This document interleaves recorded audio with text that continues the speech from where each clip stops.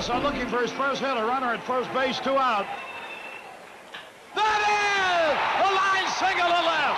Holy cow! Listen to the crowd. One of the best and one of the most beloved players in White Sox history. A groundbreaking, trailblazing pioneer in the sport. Minnie Minoso has reached the mountaintop of Major League Baseball. He is finally headed to the Hall of Fame. Hey everyone, it's Chuck Arfine. Welcome to this special edition of the White Sox Talk podcast brought to you by Wintrust. It took years. It took decades. And finally a 16-person Golden Days era committee to get Minnie Minoso into the Hall of Fame. He was the first black player in White Sox history, the first black Cuban player in Major League history, and one of the best players in all of baseball from 1951 to 1961. And on the podcast, we're going to hear from some people who knew Minnie Minoso the best. His son, Charlie Rice Minoso, his widow, Sharon Rice Minoso, and then I call up Bill Melton, a longtime friend of Minnie's. He's going to share his thoughts on Minnie Minoso, as well as two of his former White Sox teammates, Dick Allen, who missed the Hall of Fame by 1 vote, and Jim Kaat, who won 20 games for the White Sox in 1975 and 1976. He will join Minnie Minoso this summer in Cooperstown. But first, it's all about Minnie. Hall of Famer Minnie Minoso. He's finally in. It's coming your way.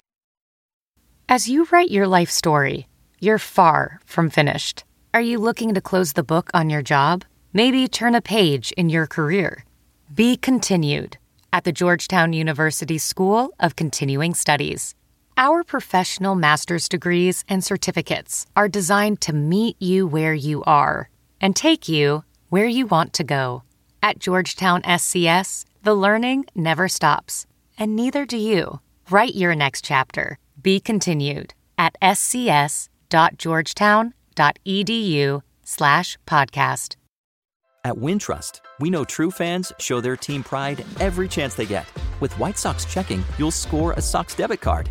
Plus, you'll get a special offer when you open online today at wintrust.com/SoxTalk. $100 required to open. White Sox! Go, go, White Sox! That ball hit deep way back. Deep to left field. Holy cow! Carlton Fisk has put the White Sox ahead. Jimenez leaves the ballpark.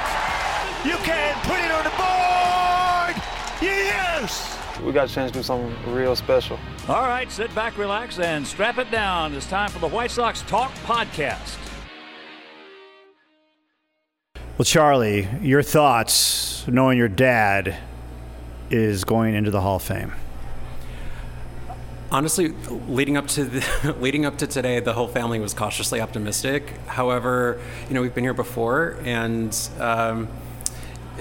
didn't have the news that we had today. And so while we are extremely excited and very honored of this recognition of Dad's various contributions, it is very bittersweet because we really wish he would have been here to enjoy it. But regardless, we are very happy that his contributions to baseball, to America's pastime, to the city of Chicago, to the Black and Afro-Latino communities are being recognized in this way. So we are very honored and humbled. All right, so what were you doing when the announcement came? Was it an announcement? That's how you found out? Or did someone call you? I'm not sure how it goes along with, family members. So we were home. It was just my mom, my boyfriend, and I, and we were made aware, and we are here at Slugger celebrating My dad has been friends with the Strauss family for over 50 years. He honestly, if he were still with us, he'd be tearing up that kitchen celebrating, because he never knew how to cook for like 2 or 3 people. It'd always be for like arroz con pollo.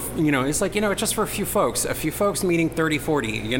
So he'd be here celebrating with us, cooking everything you can think of into the wee hours of the morning. So we're happy to be here and celebrating, and just with our friends and loved ones. Just happy for Dad's recognition. Yeah, people might be thinking, wait, Sluggers, that's a Wrigley bar, but he lived near here. He did a lot of stuff, obviously, on the south side, but you walk into Sluggers, and there's this amazing mural of your dad, and all these photographs about his career. So when you see that and you come in here, do you feel like you're feeling him, you're around him, he's around you? Absolutely. Dad was a staple here because, again, he was the Strausses are our extended family, and we've traveled internationally with them, and Dad there would be those days where Mom would be like, my parents, my family didn't live far from here, and so there'd be those days where Dad might be, actually, I remember my parents would have come back from the White House or from some larger than life event or some function or honor that Dad received, and then he'd just be like, I just want to cook something, and Mom would just be like, the house is clean, maybe run by Sluggers. They got a full-on kitchen you could use. Oh, so he would just go in the kitchen here? Absolutely, because Dad loved to cook. I mean, like Latinos, we show our love through food, and that's one of the ways that he would do that. So he would make enough, oxtails, arroz con pollo for everybody who came by. That was just his thing. But regardless, it's still great to see that there's still those that human connection and that individual connection that Dad would have with anyone he encountered is still alive and well, and it's hard for him to not be here and for us to not celebrate with him. However, hearing these great stories of what he meant to people and all across the country, and especially here in Chicago, it means a lot, and it lets us know that he's not with us anymore, but he's not gone, and so it's definitely been comforting. So most people never got a chance to see him play and only hear stories about him. What kind of stories did you learn about your dad from his playing days? God, I feel like that's a great question. It's kind of hard because at the end of the day, he's still just Dad. He's the person who, like I said, I'd be in the middle of those, like, do we need those little discussions at home of like, but I just want to cook a little something. It's like, but the house has been a mess for 2 days because you made so much food. Like, that's my dad, that's what I remember of him. And so, but when it comes to playing, I'd say it's a little, it's hard because he played so long before I was born, so I don't quite have some of those anecdotes. Did he ever tell stories about what it was like to be a black player, a Latin player, not knowing the language, and the barriers he went through, and how he came to be the player that he was? Yeah. So actually, in that regard, he. I will say that when I was very young, I do remember going to a function and hearing about this over the years of how Dad encountered a white pitcher that he played with in the 40s and 50s, and he almost like broke down in front of Dad and said, like, I'm very sorry of how I treated you, of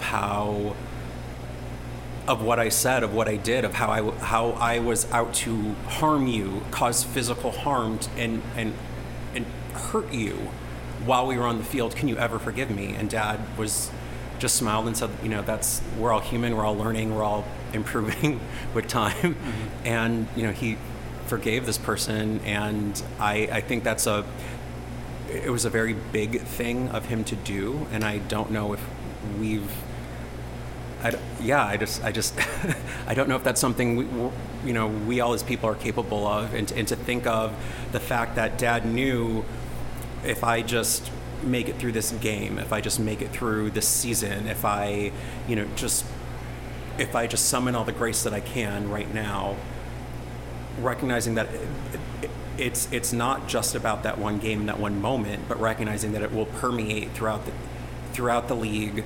It'll permeate throughout whatever city, whatever market they were in, and throughout the country, and that it actually made an impact, that he couldn't be intimidated if someone was threatening his life, if someone was calling him hateful racial terms, and oftentimes when he first came here, he didn't even understand the language and really understood what was being said to him or about him. But he still recognized that if I can overcome this, it will send a specific type of message, and also it will make things better for the next player behind me and the next player behind him, and so on and so forth. And recognizing that baseball is it's part of our culture, and that it has that ripple effect into the rest of society.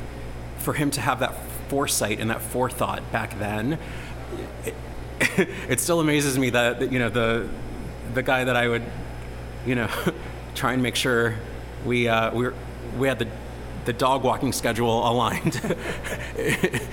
It's still amazing to think of that was the same person, because he was just Dad, and he was great. He was hit by a lot of pitchers, and that's what you're alluding to. I mean, he led the league in getting hit by pitches, for I think 10 out of 11 years. He did kind of crowd the plate, but there was a lot of animosity because of the color of his skin, and that had played a big part of it, and you were talking about it. So it's amazing that it got to this point, but before he passed away, how much would it have meant to him to get into Cooperstown and to know that he did it? I feel it would have meant a lot while he was living. However, like I said earlier, he might not be with us, but he's not gone. I mean, the legacy that he leaves behind, and I see it, like you said, on the walls on the north side of one of the the most popular bar in Wrigleyville.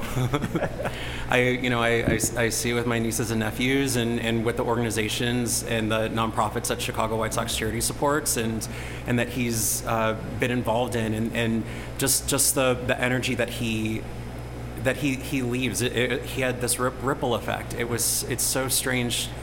I don't even have words to describe it. And but to know that is still behind, and that is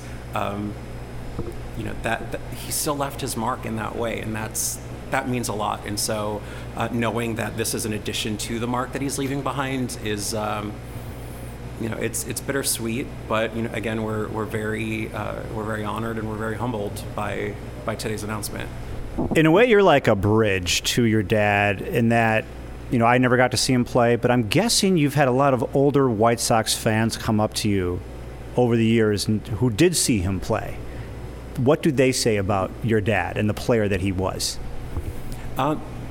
True. I would hear many great stories from those that are still around that saw him play and that saw what he did professionally. But I would say the bridge, the Golden Gate Bridge, so to speak, of Dad's career from then to now is my brother Orestes, who actually not only traveled with him, stayed in segregated hotels with him, and he grew up with command of both English and Spanish, so he understood the hate that was being spewed at our father during those times. But he also played with Dad side by side in Mexico, and he actually talked about it in USA Today op-ed yesterday, and he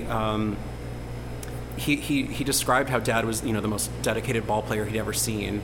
How he would be the first player to be on the field, and he was that dedicated. He'd be the last one to leave, because he was signing autograph after autograph. He was taking picture after picture, reassembling cracked baseball bats.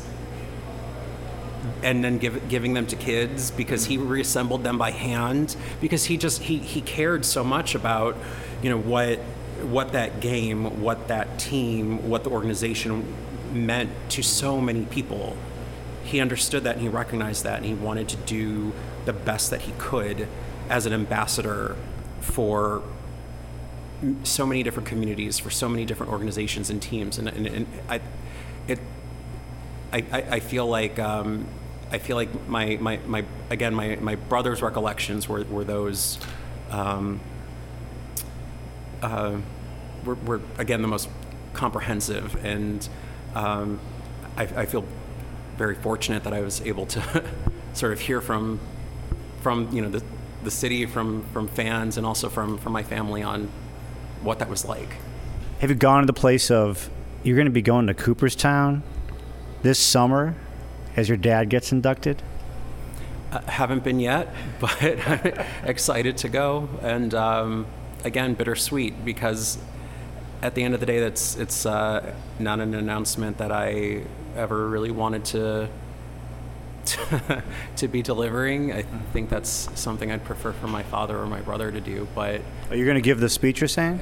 Just to be there in general, to be there without my father is just going to be bittersweet, because he gave his life to baseball, and Mr. White Sox gave his life to the organization, and so I just wish that he were the one that would be there to see it and celebrate. All right, Sharon Rice Minoso, your thoughts knowing that Minnie is going to Cooperstown?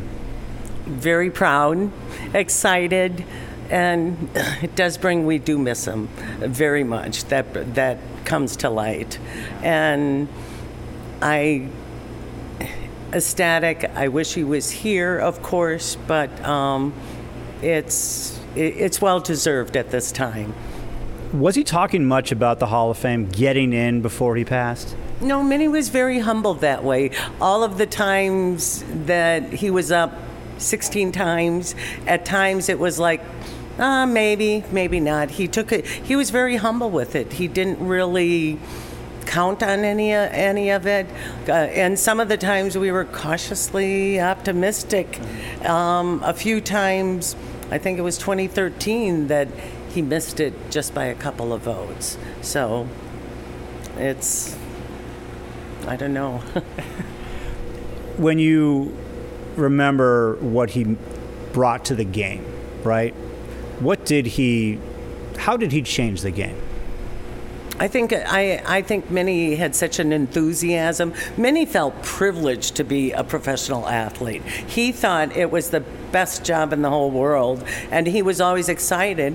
And he also thought the fans, and I never realized this, they were the customers, but he would always say, if there's no fans, I don't play. So when a fan would stop him, he's like, I'm honored they remember me. I'm happy they can tell me they saw me play or they remembered me. He thought it was just spectacular that they did.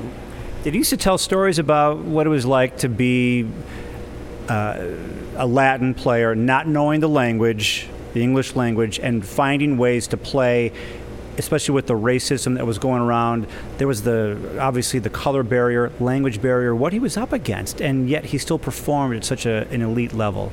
Minnie was a positive person, and truthfully, he was very cautious because he didn't want to offend the players, the press, the team he was with. So Minnie was really street smart and people smart. So he studied a lot of that, and he always wanted to do the right thing. All his life, Minnie always wanted to do the right thing, treat people the right way. So I know I've heard stories before how he was like, well, I didn't tell them I didn't think that was the right word because it definitely wasn't. Whether it was just the wrong word, say that. I don't want to get into it. So, yeah. Well, you got some phone calls today to congratulate. Who reached out to you? the Hall of Fame, first of all, which was very exciting, and they were very positive. And also Jerry Reinsdorf, he was so wonderful. He was excited as we were, and he's always been very positive. Minnie and him were just they respected one another so much, and really a love for one another. They really enjoyed each other's company. So Jerry, it was really an honor to hear Jerry talk about how excited he was, how well deserved, and that warmed my heart. And also Ron Kittle had called, and we have lots of family and friends, of course, that have called. So it's been heartwarming, again, too bittersweet, but we'll stay for the being excited at this time. What did Minnie love about baseball? I think everything about it. Minnie loved baseball.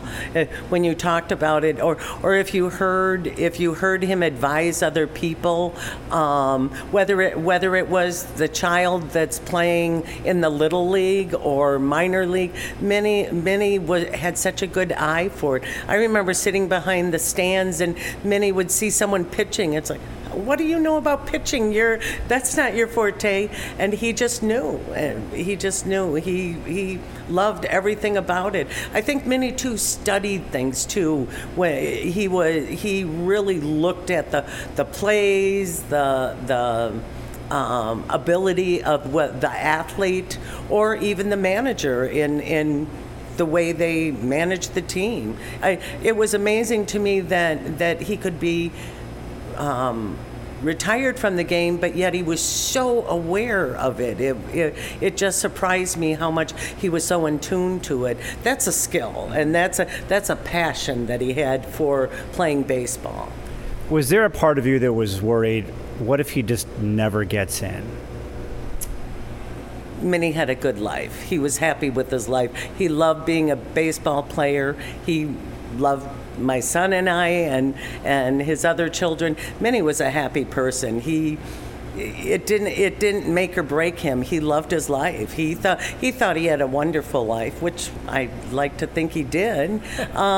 It wasn't going to reflect good or bad. I know he would have been proud and humble, but I still think he was very happy with his life here.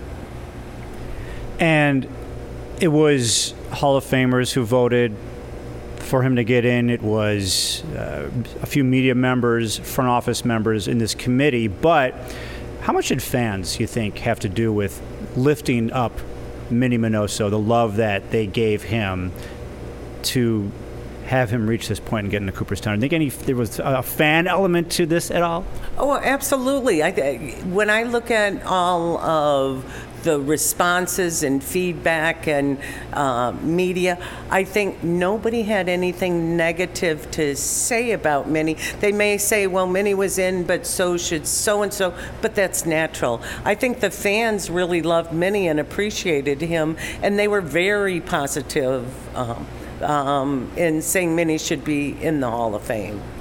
How does that sound, by the way? Minnie Minoso, Hall of Famer.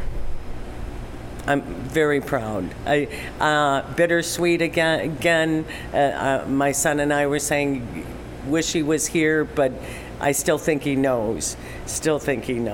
But somewhere, wherever he is, he knows. Yes. And he deserves it. He's left behind a legend, and he made. I told someone I think he made history in a good positive way. How did he do that?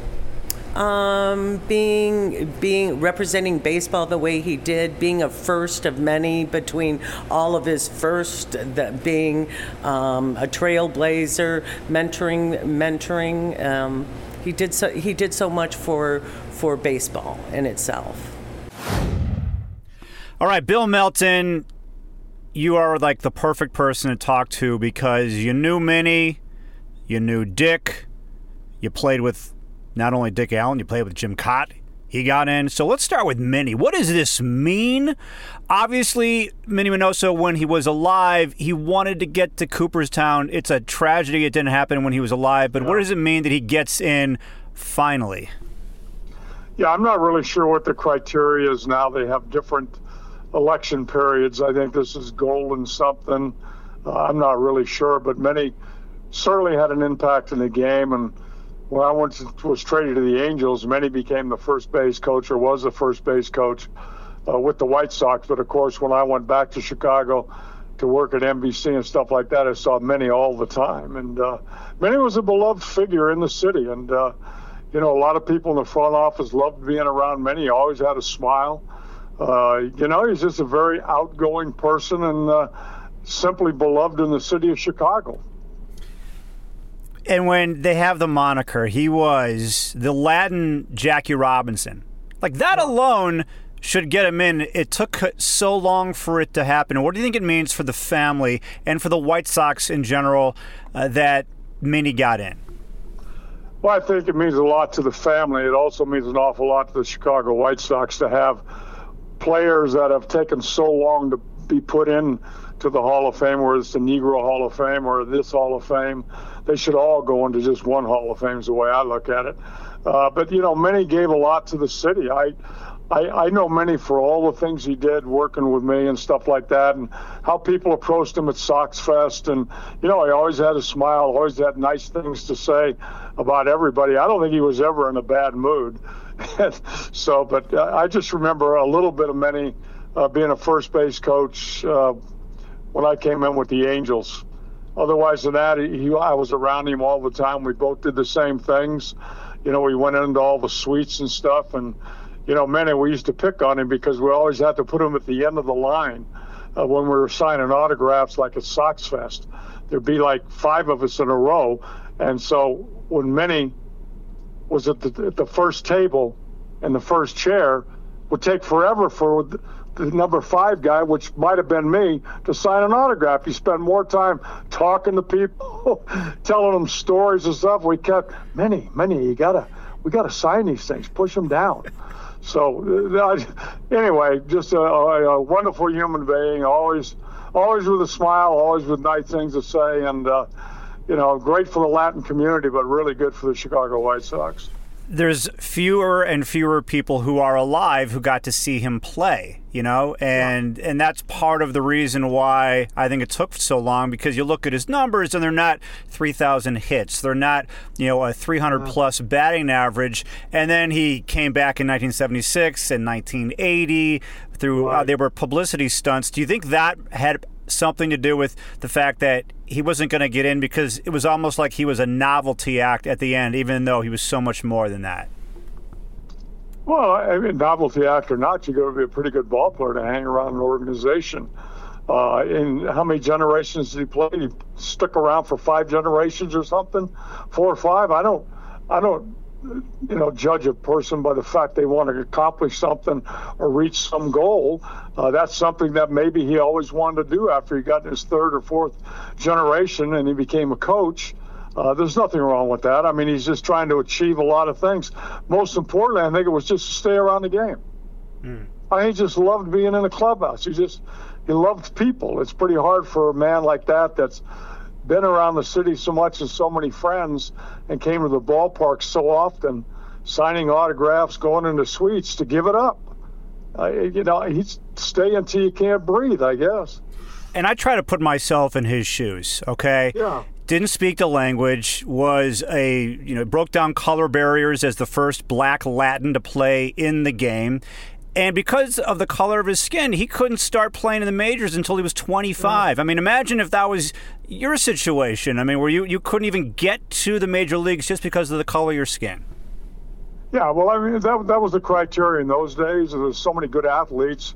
I don't know what the political part of it or what was going on in the 50s and 60s, but they integrated, had trouble bringing Cuban players into the United States. And, there was a lot of obstacles. I don't know what they were. I never really paid a whole lot of attention. All I know is they were teammates and friends. And, look at the Latin players today, how good they are. It's just, there's a talent pool over there that might have been tapped in a lot earlier in Manny Minoso and the rest of them. But now that's kind of where we go get a lot of our great players coming out of Cuba and the Latin countries, Venezuela, et cetera. Louis Aparicio, we can go on and on with what contribution all those players have made to this country in this game. So one guy who does not get in is your former teammate, Dick Allen. He was one vote shy of getting in. I mean, you played with him. There was, I guess he's misunderstood, kind of like Minnie in a way, for different reasons. What's prevented him from getting into the Hall of Fame? I think whatever he did in Philadelphia prevented it. When he came to the White Sox, he was a completely different person. We had heard some stuff about in Philly where, you know, he turned his back on the fans. They booed him all the time. I understand that as a player that's been booed quite a bit once in a while towards the end of my career. But Dick just never, he was a man's man. You know, that's the best guy to interview for Dick Allen is a guy by the name of Rich Gossage. He turned Rich Gossage into the Hall of Fame pitcher that he is by sitting him down one day and saying, you got to start jamming these guys and brushing them off the plate. Well, look what happened. Dick always had great ideas. He was great in the clubhouse. You know what the difference was when he left Philly? Mike Schmidt's been pushing for him to get in the Hall of Fame forever. That's what kind of teammate he was. He was a great teammate. Now, the fans didn't like him. The city didn't like him. The press didn't like him. The more they disliked him, the more he ignored them. When he came to us, he came because Chuck Tanner was a good friend of his mother's. Chuck knew him really well, so he decided to sign with the White Sox. He was a completely different person. He enjoyed coming to the clubhouse. A lot of the stories about him were basically untrue. A lot of them in Chicago when they said, well, he's at the racetrack, Hawthorne Park and something, he's out there, betting and gambling. He wasn't. He had a horse ranch in Philadelphia, him and his brothers. They worked with a lot of horses and stuff. He used to love to be around horses and sleep with them in the barn. I mean, just odd stuff. Just like in Philly, he used to sit in front of the liquor stores and drink wine. But now in California, when he moved out here, his wife did, he loved going to Santa Anita racetrack. He'd stay in the stalls with the horses. He didn't bet. He just, he might have put $5 on something, but he loved horses. And he's misunderstood a lot. Yeah, I mean, and he loved playing with the White Sox. Oh, yeah. How great of a hitter, how intimidating of a hitter was he? Well, I don't know if he was intimidating. I hit behind him for about 3 years. It's just, I think the only compliment he paid me, because at that time I was having pretty good years, is the fact he wasn't walking as much. He had a chance to swing the bat. He did so many things that we sit there in awe that we went. I remember Sparky Lyle, the great reliever, the left-hander. Dick was supposed to get the day off, and so Chuck Tanner told him to go in the clubhouse and, I don't want to see you, blah, blah, blah. Well, it comes into the ninth inning, and we're down by a run with a man on first base. He goes in, he sends somebody in to get Dick and say, Dick, Chuck's going to need you. So he was eating a taco, so he put his shirt on, stuff like that. He ran out, swung that big 40-ounce bat. That was his really signature, was the weight of his bat, 40 3/4 ounces. Nobody swung that. Willie Starzo, give an example, 36 ounces. Dick Allen, 40 3/4 ounce bats. Anyway, he came to the plate off of Sparky Lyle, who's one of the top relievers in the game. First pitch, left field, upper deck in the old Comiskey Park. Now, if you calculate that, compared to not this one, but when they moved home plate up 10 feet, this was 10 feet back, and he hit it the upper deck in left center. I want to say easily 500 feet. I think but he never bragged about stuff like that. What he said the most when he came in the dugout was he wanted to knock the shortstop over. That would make him exciting. That would excite him, is to drive a baseball through a third baseman or a one hopper to a shortstop that spun him out in the left field. That's what he called hitting. Oh, geez. And by the way, yeah, I know. But by the way, you're talking about not just any other game. That was, okay, I have it all here in front of me. It was June 4th, 1972 when he hit that home run. It was Bat Day. There were 51,000 fans at Comiskey Park. That was game 2 of a doubleheader. And the Sox were down 4-2. You got a walk in that inning. Do you remember drawing a walk and scoring on the home run? Yeah. Like I said, Dick he was in there eating a taco. Because Chuck said, you're not playing the second game because it was you played enough, blah, blah, blah. So make a long story short, these are the feats that he did. I also can give one that stands out in my mind more than anything. Not so much of how many times he knocked third basemen. Every one of them had to play him on the grass. And, Dick ran really well. So he got a lot of infield hits because those guys were playing like in short left field, like a shortstop would be out there for him because, he wasn't going to bunt. But I remember one day, he never took batting practice. People couldn't understand it. He didn't need it, didn't want it, didn't do it. Just like he didn't come to spring training, didn't want it, didn't do it because of the problems he had in, when he was with the Phillies, playing in Florida, and the Negroes weren't accepted all over the place. It was tough times in the 60s. So Dick never went to spring training because of that, and only because of that.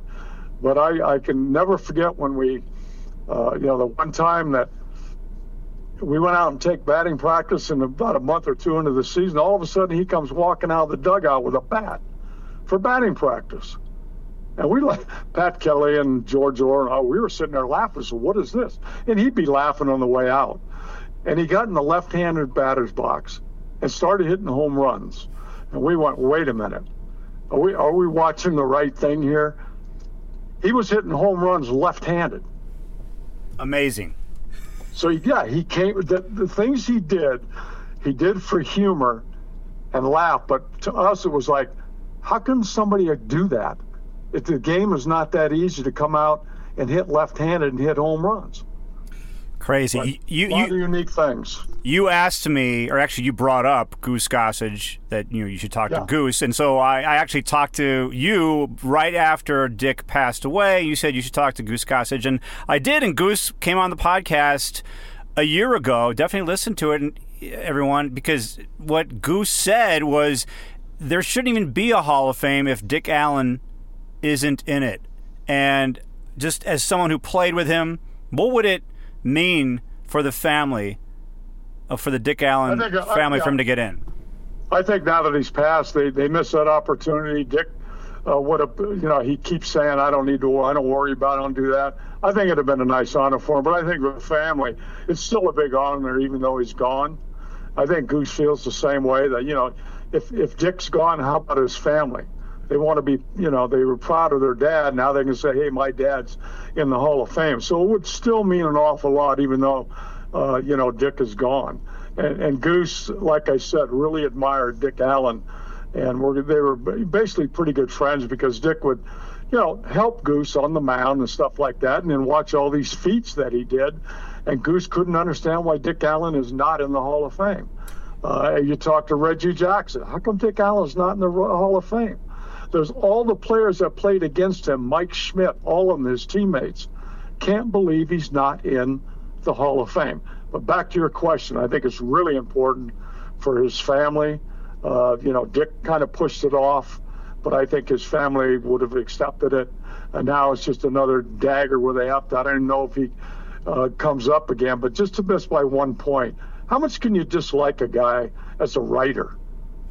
These weren't. Because he doesn't want to talk to you. Yeah. Yeah. Well, I mean, most of the committee that voted. This was 16 people, Hall of Famers, some writers, executives. Joe Torre was a part of the group, John Schuerholz, but even still, one vote shy. And Mike Schmidt, by the way, was in that committee, so that Schmidt was doing everything he could to try to get Dick Allen in. One guy who did get in, Jim Kaat. Former teammate of yours, 1974, 1975, very quietly, 20-game winner both seasons with the White Sox. What kind of pitcher was Jim Kaat? I mean, 16 Gold Gloves, are you kidding me?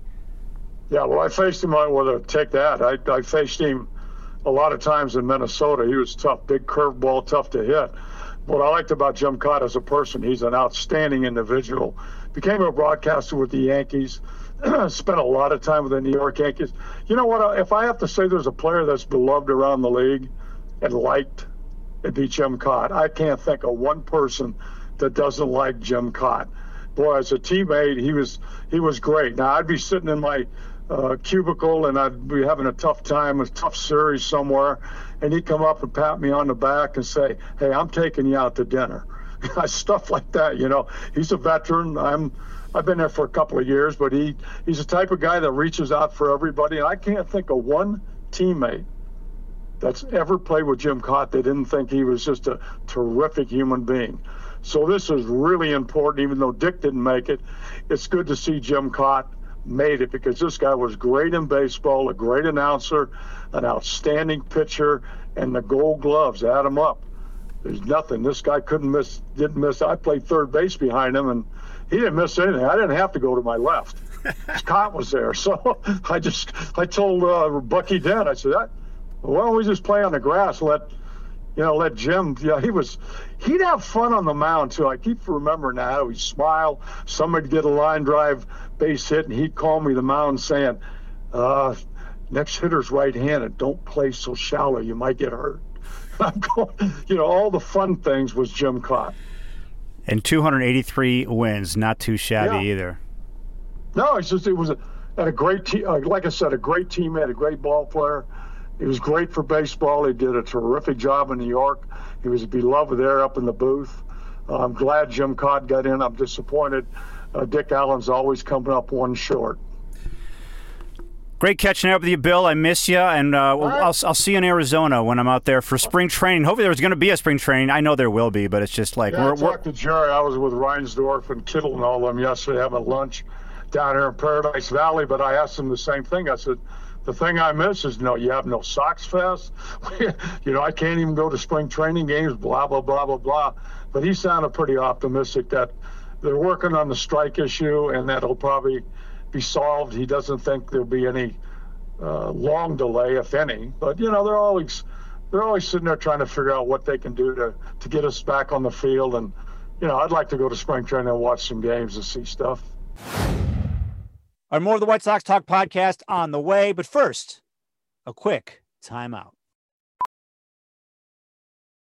As a professional welder, Shayna Ford uses Forge FX to practice over and over, which helps her improve her skills. The more muscle memory that you have, the smoother your weld is.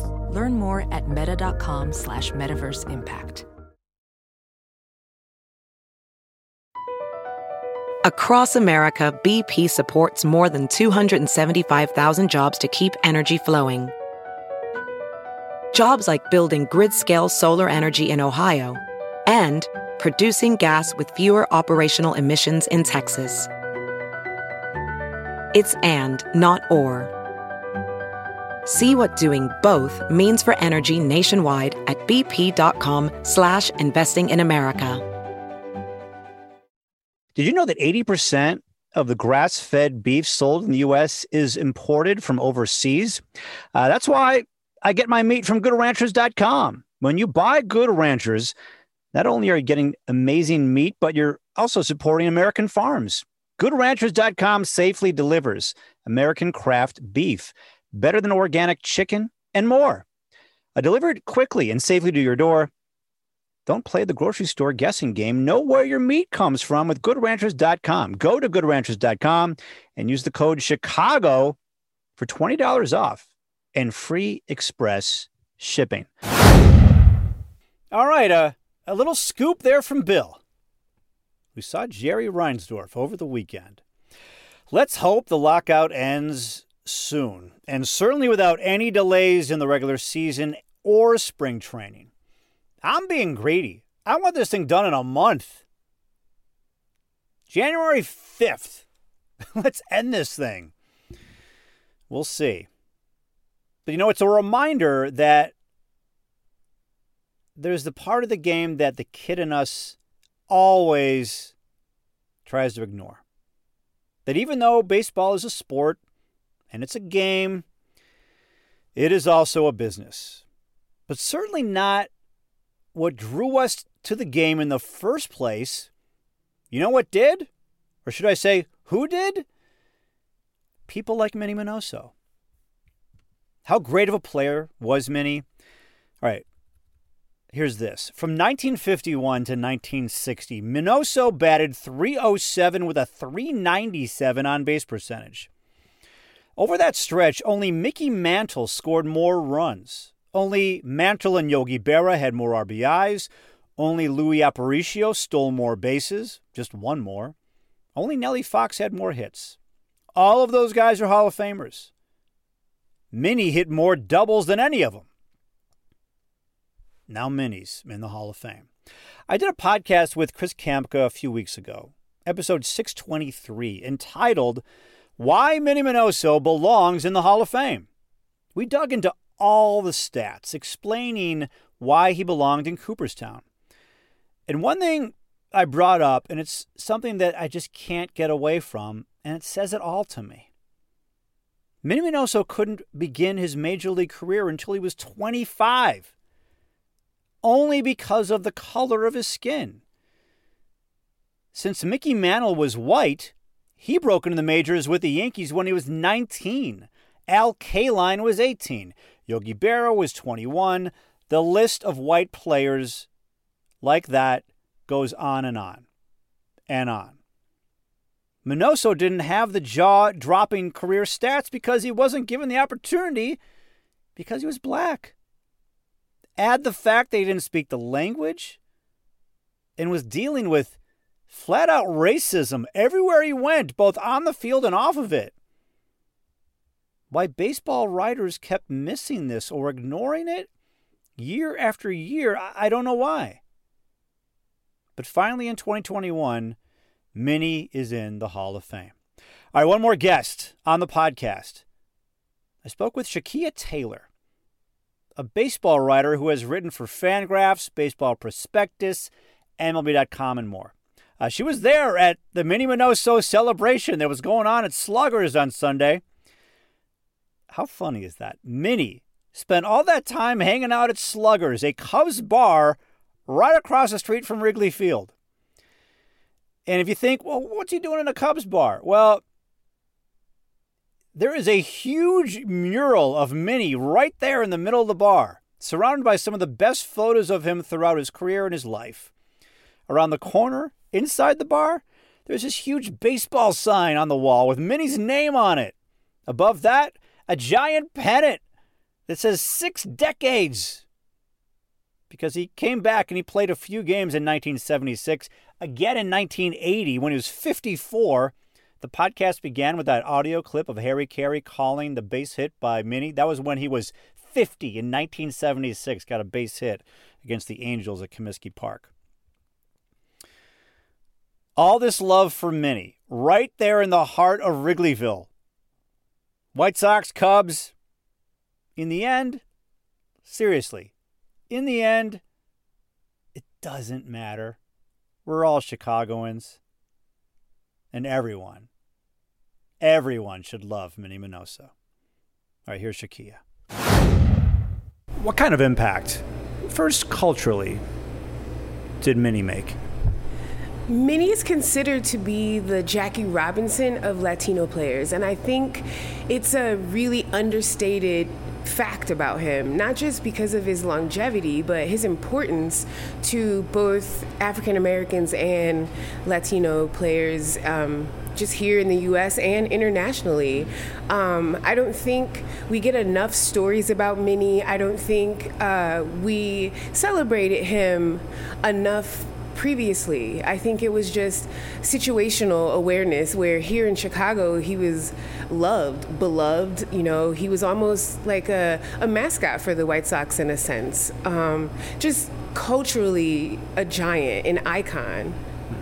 And you see young players of today that, Jose Abreu, for one, looks at him as if he's like a baseball god. Mm-hmm. And guys from the past, Orlando Cepeda, they just said he was like the Jackie Robinson for Latinos. Why did he mean so much? Why does he mean so much to those players of generations that have come after him?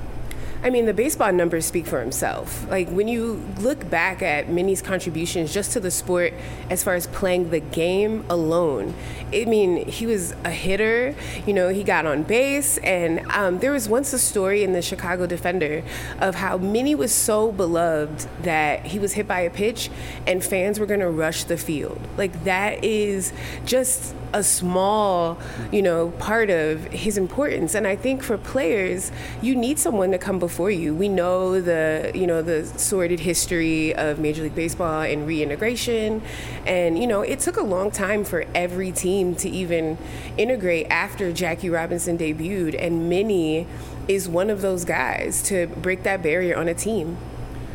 You looked at his stats, and if you just, with one blush, which was what people did for 30 years, oh, he didn't have 3,000 hits. Oh, he didn't do this, he didn't do this.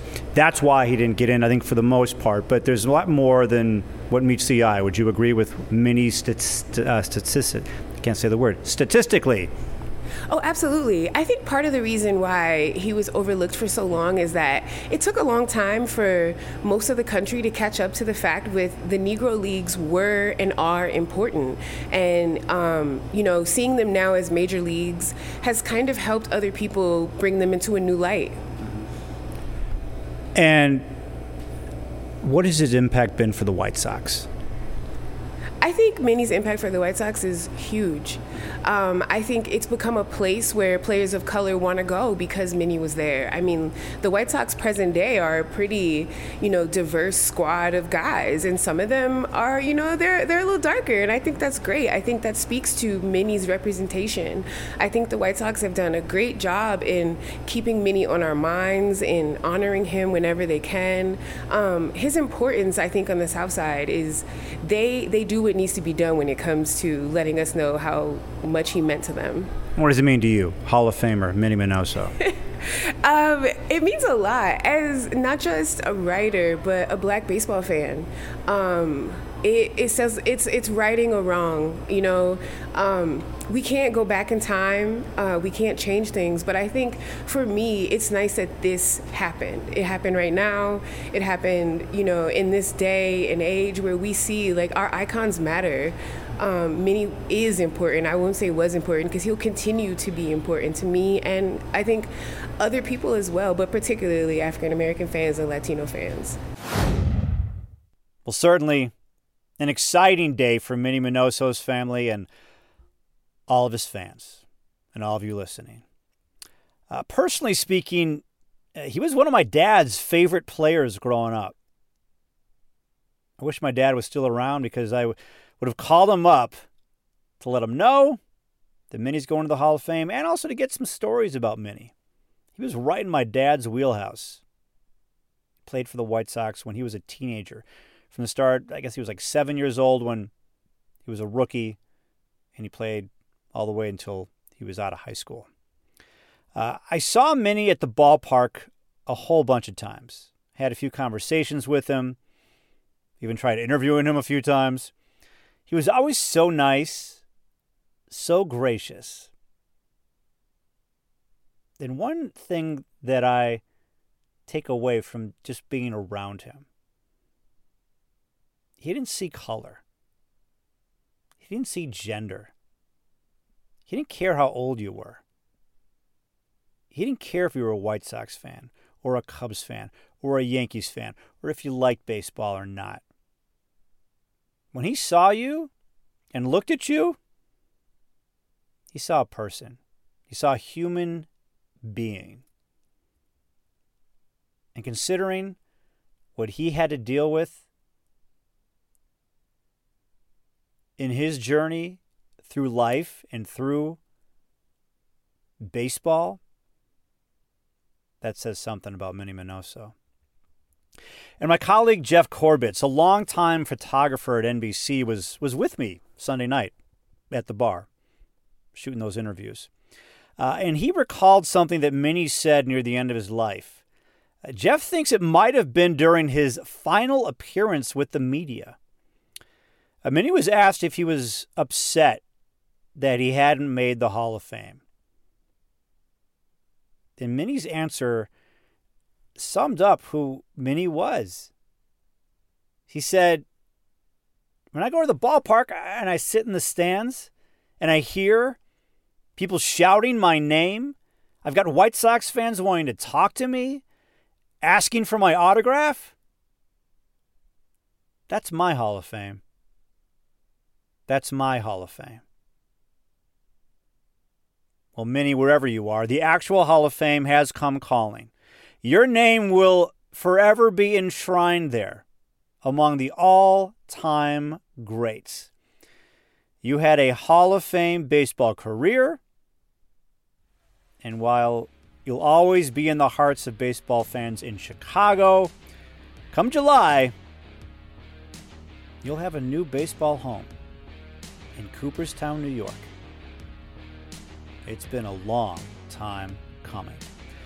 That's a wrap for this edition of the White Sox Talk Podcast, brought to you by Wintrust, your home for White Sox checking with free ATMs nationwide. Go to their special White Sox webpage. It's www.wintrust.com/Sox. Hawk Harrelson, take it away. Thanks, Art Chuck. And this edition of the White Sox Talk Podcast is over.